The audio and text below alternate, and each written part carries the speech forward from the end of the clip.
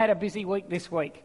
We have been all over the shop this week with things happening. As a matter of fact, I think we've got another meeting to get to, another couple of meetings after church today, and then hopefully things will settle down a little bit, and we've got a few more meetings coming up next week. But it's that run into Christmas where it gets really, really busy, and there's a lot of things happening. And I've got some good news that I want to share with you.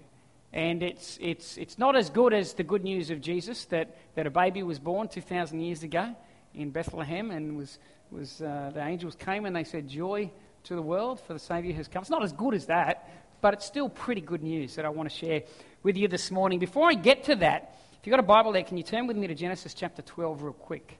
Genesis chapter 12, verse 1 and 2. I just want to throw a couple of thoughts at you first, and then I'll get into what I think you will find good news. Genesis 12, 1 and 2 says this: the Lord had said to Abram, "Get out of your country, from your family and from your father's house, to a land that I will show you. I will make you a great nation, I will bless you, and make your name great, and you shall be a blessing." We go back in history, we see that the Jewish nation, the Jewish race, came through. Everyone ever sung that song at kindergarten or at kids' church? Father Abraham had many sons had Father Abraham. I am one of them, and so are you. We are through the open door of Jesus Christ, where the non-Jews were able to come into relationship with the God who had committed himself to the Jewish people. We are Gentiles by nature, grafted in, the Bible teaches us. But this is the beginning of the process for Abraham, where God comes to Abraham and says, "Abraham, I want to do something wonderful through you. I want to do something amazing through you." And we all know the story of Abraham. God comes to him here and he says to him, "I want you to get out of the land where you are, and I want you to go somewhere." Notice, God doesn't tell him where he's going to go. God just says, "I want you to pack up your bags, grab your family, put the kids in the back of the car, and just drive that way." And Abraham doesn't know where he's going at this stage. It tells us in Hebrews that Abraham, by faith, headed off towards a country that he didn't even know where he was going to. So Abraham had no idea where he was going. He just knew that God had said, "Get up and go. Get up and leave." Abraham only knew what God didn't want him to do. He didn't know what God did want him to do. Notice that? God didn't tell him, "I want you to go here." All Abraham knew was this: I don't know where I'm meant to go, I just know where I'm not meant to be, and that is right here.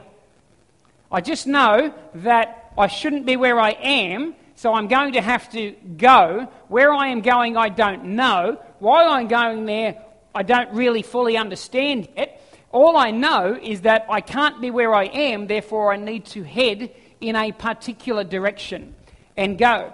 And so on the basis of not knowing what he was to do, but simply knowing what he was not meant to do, Abraham packed up his family and he begins this journey.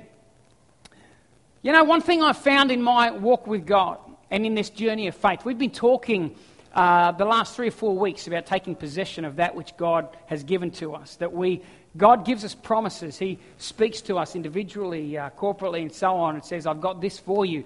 But we need to learn how to take possession of that. It's one thing for me to have a gift here and to hold this up and to say to my daughter, "This is a gift, it's yours." But you've got to come and take it. Until you take it out of my hand, it's just simply a gift on offer. You've got to do something to get a hold of it. You've got to get out of your chair, come to me, and grab a hold of that. And we've been talking about this process of taking possession. When I look back at Abraham's journey, and you look at what Abraham had presented before him, the simple fact that he knew what he was not meant to do. He knew where he wasn't meant to be. Didn't know where he was going to end up. Had no idea when he packed everything up and he took off. He just simply had this thing, this word from God that said, "You just need to go because you're not meant to be in this particular place right now." And here's one thing I see from Genesis through to Revelation in the Bible, every time I pick it up and every time I read it. And every time I look back at my own journey with God and I reflect on any time that I've had to step out in faith, trust God and do something. And here's what it is. It's that, number one, you'll never see the second step if you don't take the first. You never see the second step if you do not take the first. You know, there are so many miraculous things in the Bible that have happened. If one particular thing happens, none of them happen. You know what that thing is? The first step. All it takes is for somebody to not do what they initially had to do. For somebody to not take the first step, and all of these stories dissipate and are gone. We don't have them. And you think about your own life. The times that God has come to you and challenged you and spoken to you, to miss out on the blessing of God, to not receive everything God has for you, takes one thing on your behalf. And that is, don't take the first step. All you have to do is simply not take the first step. The scary thing about that first step is we don't usually know what the second step's going to look like. I used to take a lot of teams to the Solomon Islands for outreach, young kids, and take them over there, and we'd have cultural experiences and go into village churches and so on. I took Jordan. I think Jordan came with me one year to the Solomon Islands. I took Caleb. Actually, Jordan fell out of the back of a ute one time in the Solomon Islands. That was a bit of a trip. But we would go to the islands, and when you get out on this particular island we did a lot of ministry on called the island of Malaita, there's a little bit of electricity right down in the capital of Malaita, but where we would go up in the hills, there's no electricity, no power. So at night time, the village elders and that would get us together, and they would say, right, we're going 5 kilometres through these jungle tracks to go and minister in this little village. And so we would go, and at night time, nobody had torches, so all we had were these kerosene lamps. Anyone ever use a kerosene lamp? And you hold a kerosene lamp out in front of you, and it gives you about 2-3 metres. It's pitch black. There's a canopy there. You haven't got stars. And so you're holding up this lamp, and you've got about 2-3 metres in front of you. If you want to see the next metre, what have you got to do? You've got to take another step. If you don't take another step, you'll never see beyond where that kerosene lamp lets you see. You'll never see beyond. I remember one particular time I went over there, and they had no kerosene. So what the islanders did is they got fireflies, and they would stick them in their hair. And they would walk along, and you would just see like these little Christmas tree afros in front of you. You just follow the afro all the way down to the villages and so on. But faith can be a bit like that. That first step, it's like God comes to us and he holds a kerosene lamp out and he says, here's what I've got for you. Here's what I want you to do. But if you don't take the first step, you never get to see the second, you never get to see the third, and you never end up where you're meant to be. There's always got to be a first step. You know, we've all heard that saying, a journey of 1,000 miles begins with a step. Everyone heard that old Chinese proverb, a journey of 1,000 miles begin with a step. And then there's the Western version of that, a journey of 1,000 miles begins by getting in your car, driving to an airport, buying a plane ticket and jumping on a plane. Save yourself a lot of time and you'll get there quicker. You'll never see the second step if you don't take the first step. Nobody sees change by standing in the same place and doing the same things. Is that right? Matter of fact, there's that old definition of insanity. What is it? It's doing the same things and expecting a different result. Is that how it goes? Doing the same thing and expecting a different result. Nobody sees change by staying in the same place and doing the same things. In fact, one definition of insanity is exactly what I just said, doing the same thing but expecting a different result. Proverbs 16:9 says this. It says, a man's heart plans his way, but the Lord directs his steps. A man's heart plans his way, but the Lord directs his steps. Psalm 37:23 says this. The steps of a good man are ordered by the Lord, and he delights in his way. The steps of a good man are ordered by the Lord, and he delights in his way. Let me put something to you. Let me give you something to think about. Intentions get you nowhere in life. Actions get you somewhere. Intentions will get you nowhere in life. You can have all the greatest intentions in the world of following after God. You can have the greatest intentions of committing yourself to him. You can have the greatest intentions of getting fit. You can have the greatest intentions of getting an A in that exam. You can have the greatest intentions of achieving and doing and being. But intentions alone will get you nowhere in life. You will only begin to make progress when you take steps. When you start to take some steps to head in the direction that you believe you need to go. It's interesting that Proverbs and Psalms both talk about a man's heart plans his ways. In other words, man comes up with intentions and ideas. And God sits back and he allows us to dream and plan and think and have intentions and ideas. But notice, God doesn't get involved until we take a step. God's involvement in our life comes to play when we begin to move. You look at the Bible and you read the times that God would require of somebody to do something. He would speak to them. When they began to move, God would be attracted to activity and action, not simply good intentions.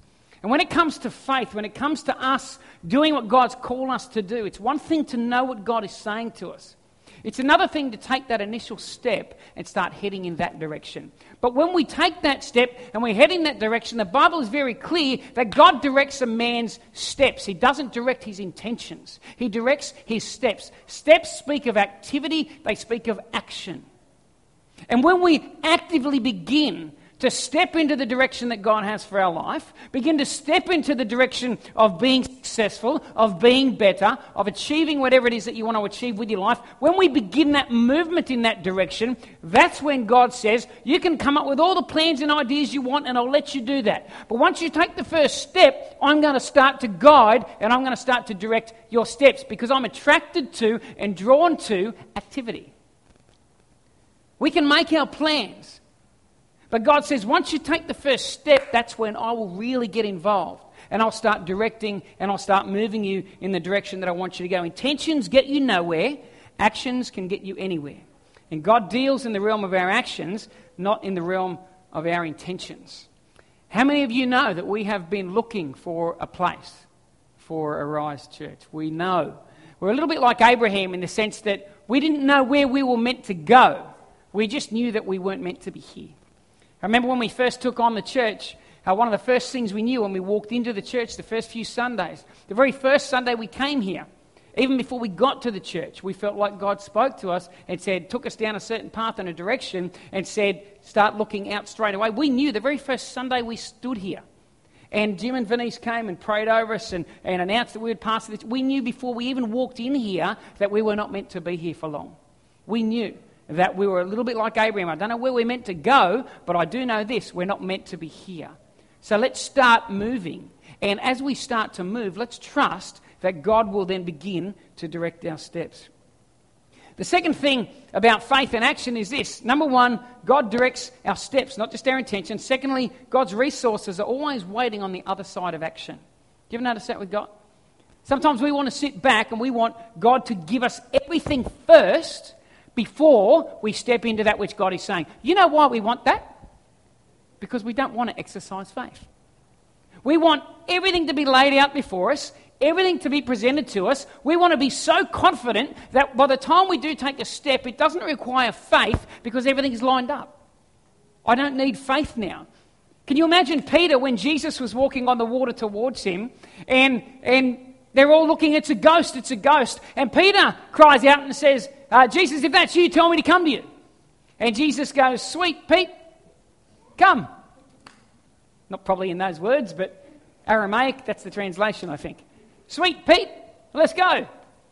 And so Peter gets out. And then let's imagine that Pete said, if it's really you, Lord, then call me to come. And he says, sweet Pete, let's go. And Pete goes, excellent. Now, can you also make a flock of geese go over the boat? Oh, excellent. Now, can you make a mullet jump and land in the bow?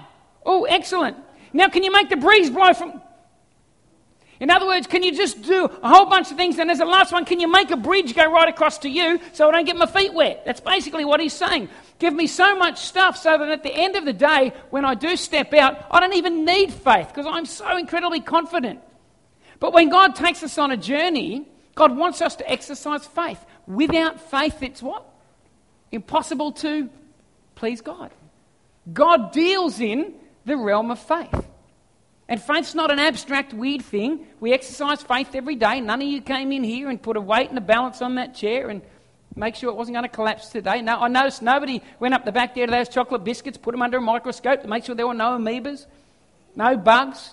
I noticed you didn't stick it in a Bunsen burner, your tea bag, and just make sure that you weren't going to get... You exercised faith in a tea bag and a chocolate biscuit. You exercised faith in a chair when you sat down. Faith is not an abstract, weird thing. We exercise faith all the time. We're always trusting somebody or something. It's just about trusting God. When he puts on the label and goes, you know, here's the ingredients. Here's what's good for you. Here's what I want you to do, and here's the direction I want you to take. We need to learn to trust God. God said, I'll show you where to go to Abraham. And he said, I'll supply everything you need to do that which you need to do. And you're going to be a blessing to those around you. But none of it would have happened if Abraham didn't take his first step. None of it would have happened for Abraham if he didn't take his first step. The end result was, you're going to be a blessing. That was the end result of what God said to him. He said, the end result of this whole process is that you, Abraham, are going to be a blessing to others. That's the end result. You are going to be blessing to other people. All of it doesn't happen if Abraham does one thing. He just simply doesn't take the first step. In other words, God is moving you to the place of maximum blessing. He's moving you to a place of provision. He's moving you to a place of peace, authority, resource, etc. Everything that is there for the journey, everything that God has for you to fulfill, to be, to do, to succeed, to whatever, is on the other side of that first step. But it's frightening. But that's faith. God wants us to take that first step. And the third thing we see in Abraham's story there, and I've just touched on it, is that we are blessed to be a blessing. It's not meant to stop with us. We're meant to be blessed of God so that we can bless others. How many of you know that your primary reward is where moth and rust does not destroy? How many of you know that we could spend our whole life building a kingdom down here on earth, only to one day have it taken like that? If not by the tax man, if not by the banks, if not by natural disaster, if not by illegal means, then maybe by the very fact that you run out of breath. Go like that. Yet how many of us are so focused on getting a reward down here in heaven for our labours, a reward, down here on earth for our efforts, for our labours, for what we do. We're so focused on this natural world, this natural realm. It's interesting. We'll do it one time next year. I want to spend a few weeks and have a look at the prayers of the New Testament. Go and look through in the letters that Paul wrote, and he opens them up with a prayer. You know, when you go through those prayers, you'll see very, very few indications or inclinations of anywhere there where he prays for physical, material blessing upon you. He prays for spiritual blessing. He prays that your understanding would be enlightened. He prays that you'd understand God more. He prays the eyes of your heart would be opened. He prays that you'd be a blessing to other people. There's so much more to life than this natural world. And we are blessed to be a blessing. This is what God said to Abraham. He came to Abraham and he said, Abraham, I don't want you here. I'm not even going to tell you where you're going. You just know where you're not meant to be. On the basis of knowing where he wasn't meant to be, Abraham had to make a choice. Do I disobey and stay, or do I take that first step in a direction that I don't even know if it's the right one? God says, that's okay, because I'll direct your steps. You take the step, and I'll direct you as time goes on. So Abraham takes that first step. After Abraham takes that step, God says this, get out of here, go, and then he says, I'll be with you, and God says, I'll bless you. As you take that first step and you go out, God says, I will bless you. But understand this, Abraham, the blessing I'm pouring out upon you is not to stop with you. I'm blessing you. You're being obedient to me. Your obedience is opening a channel of blessing whereby I can pour blessing out upon you because I need you to pour it out on others. And that's the journey of our Christian faith. That's the journey of our life. And guess what? That is the journey of Arise Church. On Monday of last week, I had this urge within myself that I had to contact the real estate. We all know the building that we've been looking at. Can we put a picture of the one we've been looking at up there? We've been looking at this building now for a while. About 15, 16 months ago when we first took on the church, I told you the story. Me and Jackie drove down the road here, and instead of coming to church here, I was driving and I just had this urge, you need to turn left. I turned left and we stood near here, and we've been praying ever since the very first Sunday we came. We just knew, God said, just go there. We didn't know why. We weren't even looking at this building. I was looking at one across the road. And after about 3 months of going up there every Sunday, and then during the week, if I had spare time, I'd drive up and I'd just park my car there and go, God, I just know this is the right spot. I don't know anything more than this is just the right spot. And one day God said, turn around. I turned around and bang, there's this brand spanking new building that's there. So then I go, oh, God, that's the place. And we've been praying and we've been believing God, and we've been tempted to look in other places. We've been tempted to go to places where it's cheaper, where we can get bigger places for less money, all sorts. But for whatever reason, God has kept saying, no, stay the course. This is your place. So we've been on this journey now for about a year and a half, believing God, and we've shared with you guys, and we've looked at it together and so on. So on Monday, I felt impressed of God to submit to the real estate what's called a lease proposal. We haven't signed a lease, but a lease proposal. And so the real estate sent me one. I filled it out. I sent the lease proposal off, and I got an email back within 5 minutes from the real estate agent going, "Thank you, I'll forward it on. I'll let the owners know that you've got some serious interest in this property." Within 5 minutes, my phone goes off. I pick up my phone. I said, "Hello." And they said, "Hi, is this Alan Kirchin?" I said, "Yes, it is." And they said, "Are you with the Rise Church?" I said, "Yes, I am." And they said, "We are the owners of this complex here at Oliver Avenue. We just want to let you know that we're Christians and we would like to have a conversation with you. When can you come and see us?" I said, "When can you see us?" And turned out that this was on Monday, so I said, "Look, Tuesday we can come." So Tuesday at 6 o'clock, me and Jackie drove up to their place where they live, and we'd never met these people before. We walked in, we sat down, they got a great big fruit platter and put it down on the table in front of us, and we had some fruit and coffee and tea, and they dove straight in the deep end. Straight away they looked at me and they said, "So tell me about your conversion with Jesus." As you do when you've never met anyone before, it's the first thing you ask them. I do it all the time. So anyway, so I sat there and I shared my journey with God, and then they asked us about how we got together, and they asked us a bit about our background, and we shared about YWAM and missions. And then they asked, "So why Gunnellabar? Like, why do you have to have your church in Gunnellabar? Why has it got to be there?" So, well, this is why. I've got no other reason to give you other than God said. I've got nothing else. But God, for whatever reason, won't let us look elsewhere. He wants us in Gunnellabar. Right out. And then I shared the story about how we've been going up for ages and we've been looking. But I said to start with, we were looking at this building over here and thinking maybe that's the one, God. And then all of a sudden God says, "Turn around," and we see this one. We go, "Oh, no, that's the one." And they start laughing and they go, "Well, the one you were looking at in the first place is ours as well." But anyway, and then they said, "Look, the guy that's in there, he wants to get out of his lease. Do you want to?" I said, No, look, it's great, but no, that's the one that we feel that God's in." They said, "Yep, no worries." And they eventually said, "Yep, no, we feel like that's the one that you should be pursuing," and blah, blah, blah. So we had a bit of a chat. So then they said, after about an hour and a half, they said, "Let us share a little story with you." About 2 years ago, 2.5 years ago, when the building was erected, he said, "I have about 6 people working for me, and they must be salaried." And he said, "I had a patch of time where I just had no work on. And I thought rather than just have them sitting around doing nothing, I said, let's go up here and let's erect a shed on this property." He said, "Normally we would just erect a tin, big aluminium shed. But he said, for whatever reason, we ended up erecting this really nice one. And then we did these really nice, things at the front there. And then he said, I had a painter working with us, and the painter thought, it'd be really nice, why don't we paint it?" He said, "We never do this," but they painted the nice colour here, and they got another one on the other side that's got orange on it and stuff. And so they painted it.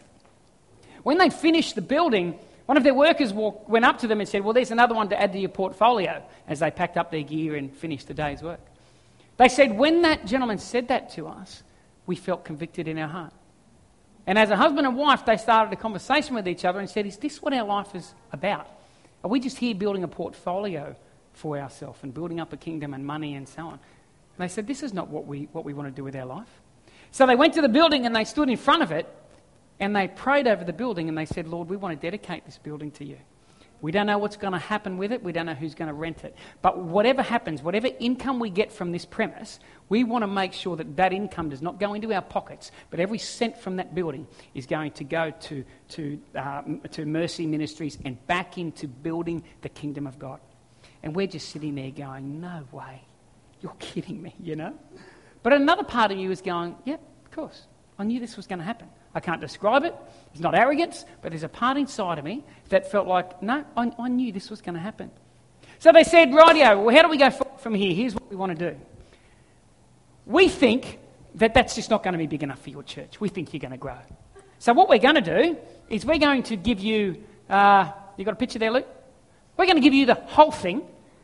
Originally they were going to put a wall down the middle and lease us this amount. And they said, no, forget the wall. We want to give you that whole thing. We're still only going to charge you the rent you were going to be paying for half. And just to let you know as a church, all the money that you pay in the leasing of that building, I want you to know all of that money, every cent of that money is going to go back into building the kingdom of God.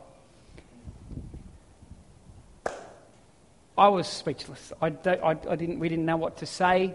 We didn't know where to go with that other than to sit there with them and pray and say, God, this is flipping amazing.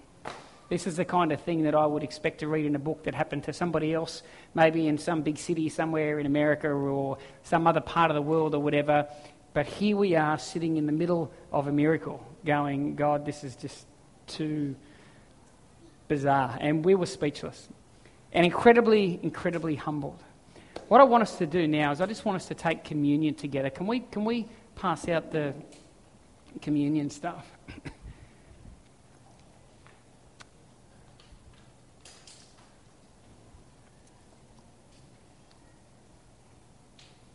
Three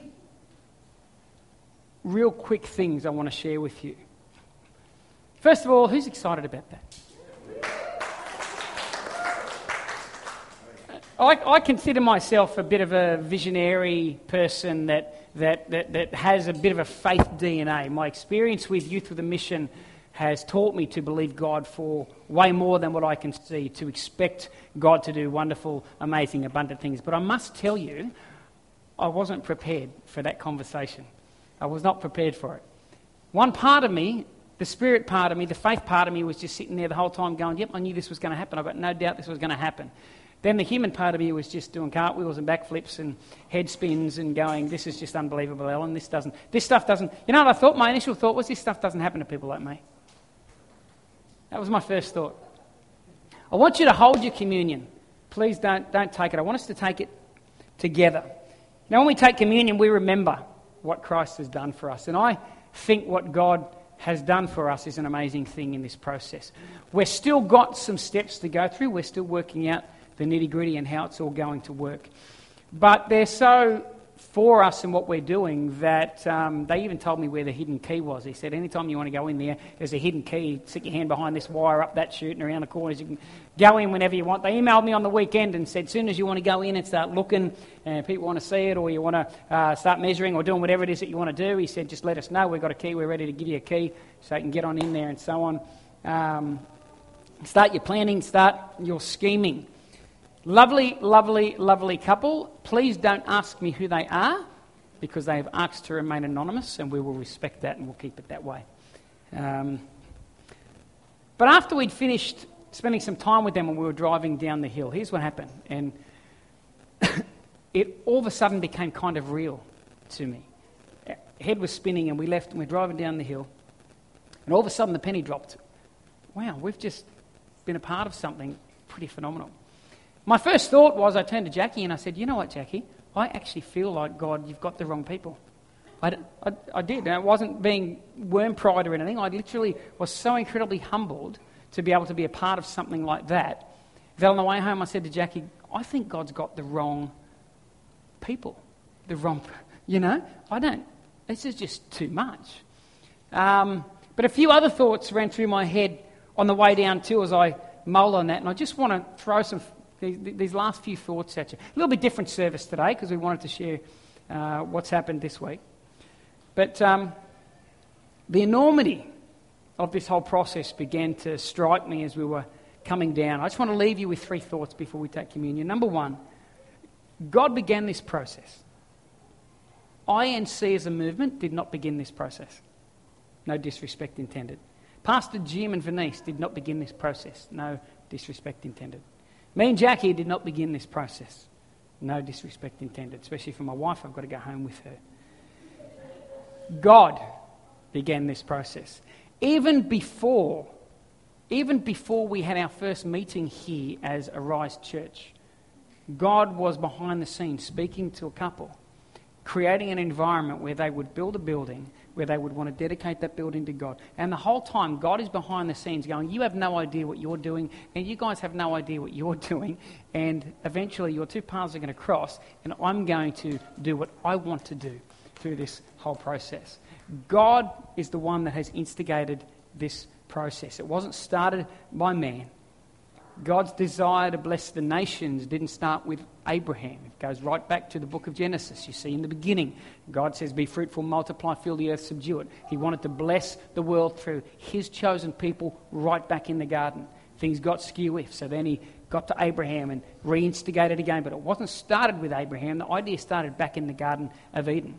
And the process of what we're talking about here today didn't just start when we had an idea, let's plant a church, let's start it. It didn't even start when we thought, we can't be here, let's find another building. God instigated this thing. God knew what was going on, and God has been behind the scenes the whole time. That is amazing. That's wild. When I try to get my finite human brain around the fact that we have just been like little pawns on a checkerboard, thinking how great and wonderful are we, look at we're achieving what we're doing, God's going, you ain't got no idea. I'll let you believe that. You just think whatever, and I'll just move things around, and I'll get things in the place that I want to. Because God directs steps. God directs steps, action, and activity. The second thought is that God has brought us all together for such a time as this. I want you to have a think about how you found your way here to Arise Church. Think about how you ended up here. Maybe you were disgruntled with this. Or maybe you were sitting at home and thought, I've got to get back into fellowship. Or maybe you thought this, or maybe this, or maybe that. Or, you know what, as I was driving down that hill, the thought struck me that the way I think I ended up here is probably wrong. If I could see it from God's perspective, how I ended up here, his perspective and his way would be right. How we ended up here, how each of us ended up in this place, was because God brought us to this place. God's got us here for a reason. God's got us together for a reason. God's got us together for a purpose. I don't know about you, but I'm incredibly humbled to even be a part of this. Who knows what may happen down the track? Who knows when our kids grow up and what our kids could be doing in the community, in the nations? Who knows? I don't know. My brain runs off in 1,000 different tangents if I let it. So I try to every now and then rein it in just to bring it back to the real world here. But just to know that we're a part of something that God is doing. So God began this process. Secondly, God's brought us all together for such a time as this. And thirdly, because God began this and because God's brought us all together, I want you to start to think about this. All the faith, the energy, the prayer, the resources that we need to achieve the goal and to get to the place that we need to is here. Okay? It's here. I want you to be thinking and I want you to be praying. Firstly, be in gratitude at what God has done. I hope there's a sense of respect. That this is not just some idea that we have. It's not just some human thing that will make life easier. If we can just get into that building, it'll just make church easier. We won't have to be setting up every day. Or, there'll be benefits and things like that, but you know what? There's so much more that God wants to do. That's a lot of behind-the-scenes work that God's been doing for a lot of years, and I don't think it's just to make church easier for us to run on a Sunday. Okay? Let's have a sense of awe and respect about what we're about to walk into. But I also want us to be praying and asking God, okay, God, I'm a part of this. I'm here for such a time as this. What's my role in that? We're going to have to fit that place out. We're going to have to do some things in order for council to approve it and pass it and us to be able to get in there and start having church, for Daniel and Ruth and the young people to have a place to meet, for youth, to be able to run some of the things that we do, our courses, to be able to launch out into the community and do some of the things that we would love to do in this area. We're going to have to spend some energy in that building, doing some stuff, maybe sacrificing some time, some evening, weekends, whatever. We're going to have to pour finance into that, okay? We're going to have to pray. We're going to have to own this. We're going to ask God, what is your contribution? What can you do? Please don't think that we're going to pass buckets around next week. Nothing like that. We'll get through Christmas. But come next year, once we get this DA approved, there's going to have to be some hands being put to the plough, and we're going to have to do some stuff to make this happen. Now, here's the thing. I'm full of faith for this because God hasn't got us this far to let us fall off the edge. Amen? God hasn't brought us to this place, and they're going to take his hands off and dump us. God's not going to do that. But this all has come about because we took that first initial step. Okay?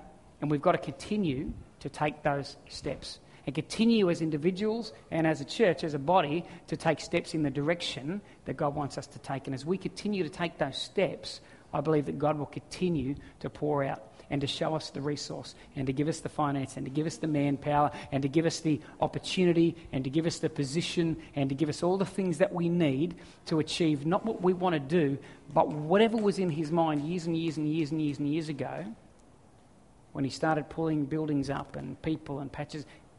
It's an amazing thought that we're just this tiny little part of a bigger picture of God that will go well beyond us. But let's be a generation of people, let's be a church that play our role at this stage at such a time as right now while we're here. Let's do what we can to set this thing up and get it going in the right direction. Amen? Father, we want to thank you, Lord. Thank you, God, with great, great humility, Lord, that you would even consider us who meet in a little gym, Ginelabar, God, that, Father, as imperfect as what we are, we've all got our problems, our issues, our mistakes, God. We've got stuff that we battle with, that we're dealing with, God, things that we struggle to overcome, imperfections, and none of them are hidden from you, Lord, yet you still decided that you wanted to include us in this process and include us in this journey. Father, we're no better than any other church.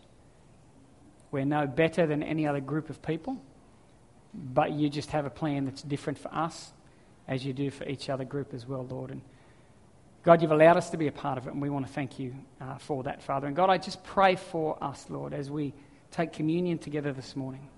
God, I pray for a new sense of awe about who you are. That, God, you would do something like this. And Father, those moments where we second guess and we struggle and we battle and we wonder, do you even hear us? Do you listen to us? God, those moments where we go, am I following you, or is this just a wild dream? Am I just trying to make things happen? God, all those times, yet Father, you're there in the midst of us, speaking and leading and guiding. The creator of the universe, who is continuing to create and continuing to use us and partnering with us, God. We thank you for that, Father. And Lord, I pray as these next weeks go on for each of us, Lord, that we would, God, come before you and we would ask you, God, with an open heart, what is our role to play in this process, Lord? What is it that you've got us here for, Father? None of us are here as spectators. God, none of us are just here to watch this process unfold. God, we're here for a purpose and we're here for a reason, Father. We just pray that you'd speak to the hearts of each person in this place. We ask this in Jesus' name. Amen. Well, let's eat and drink.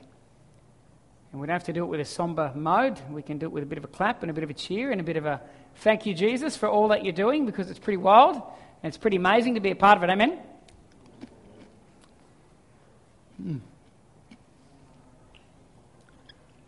Thank you, Lord. Well, we're going to finish up. That's church today. Before we do, I would just like to give God a hand this morning.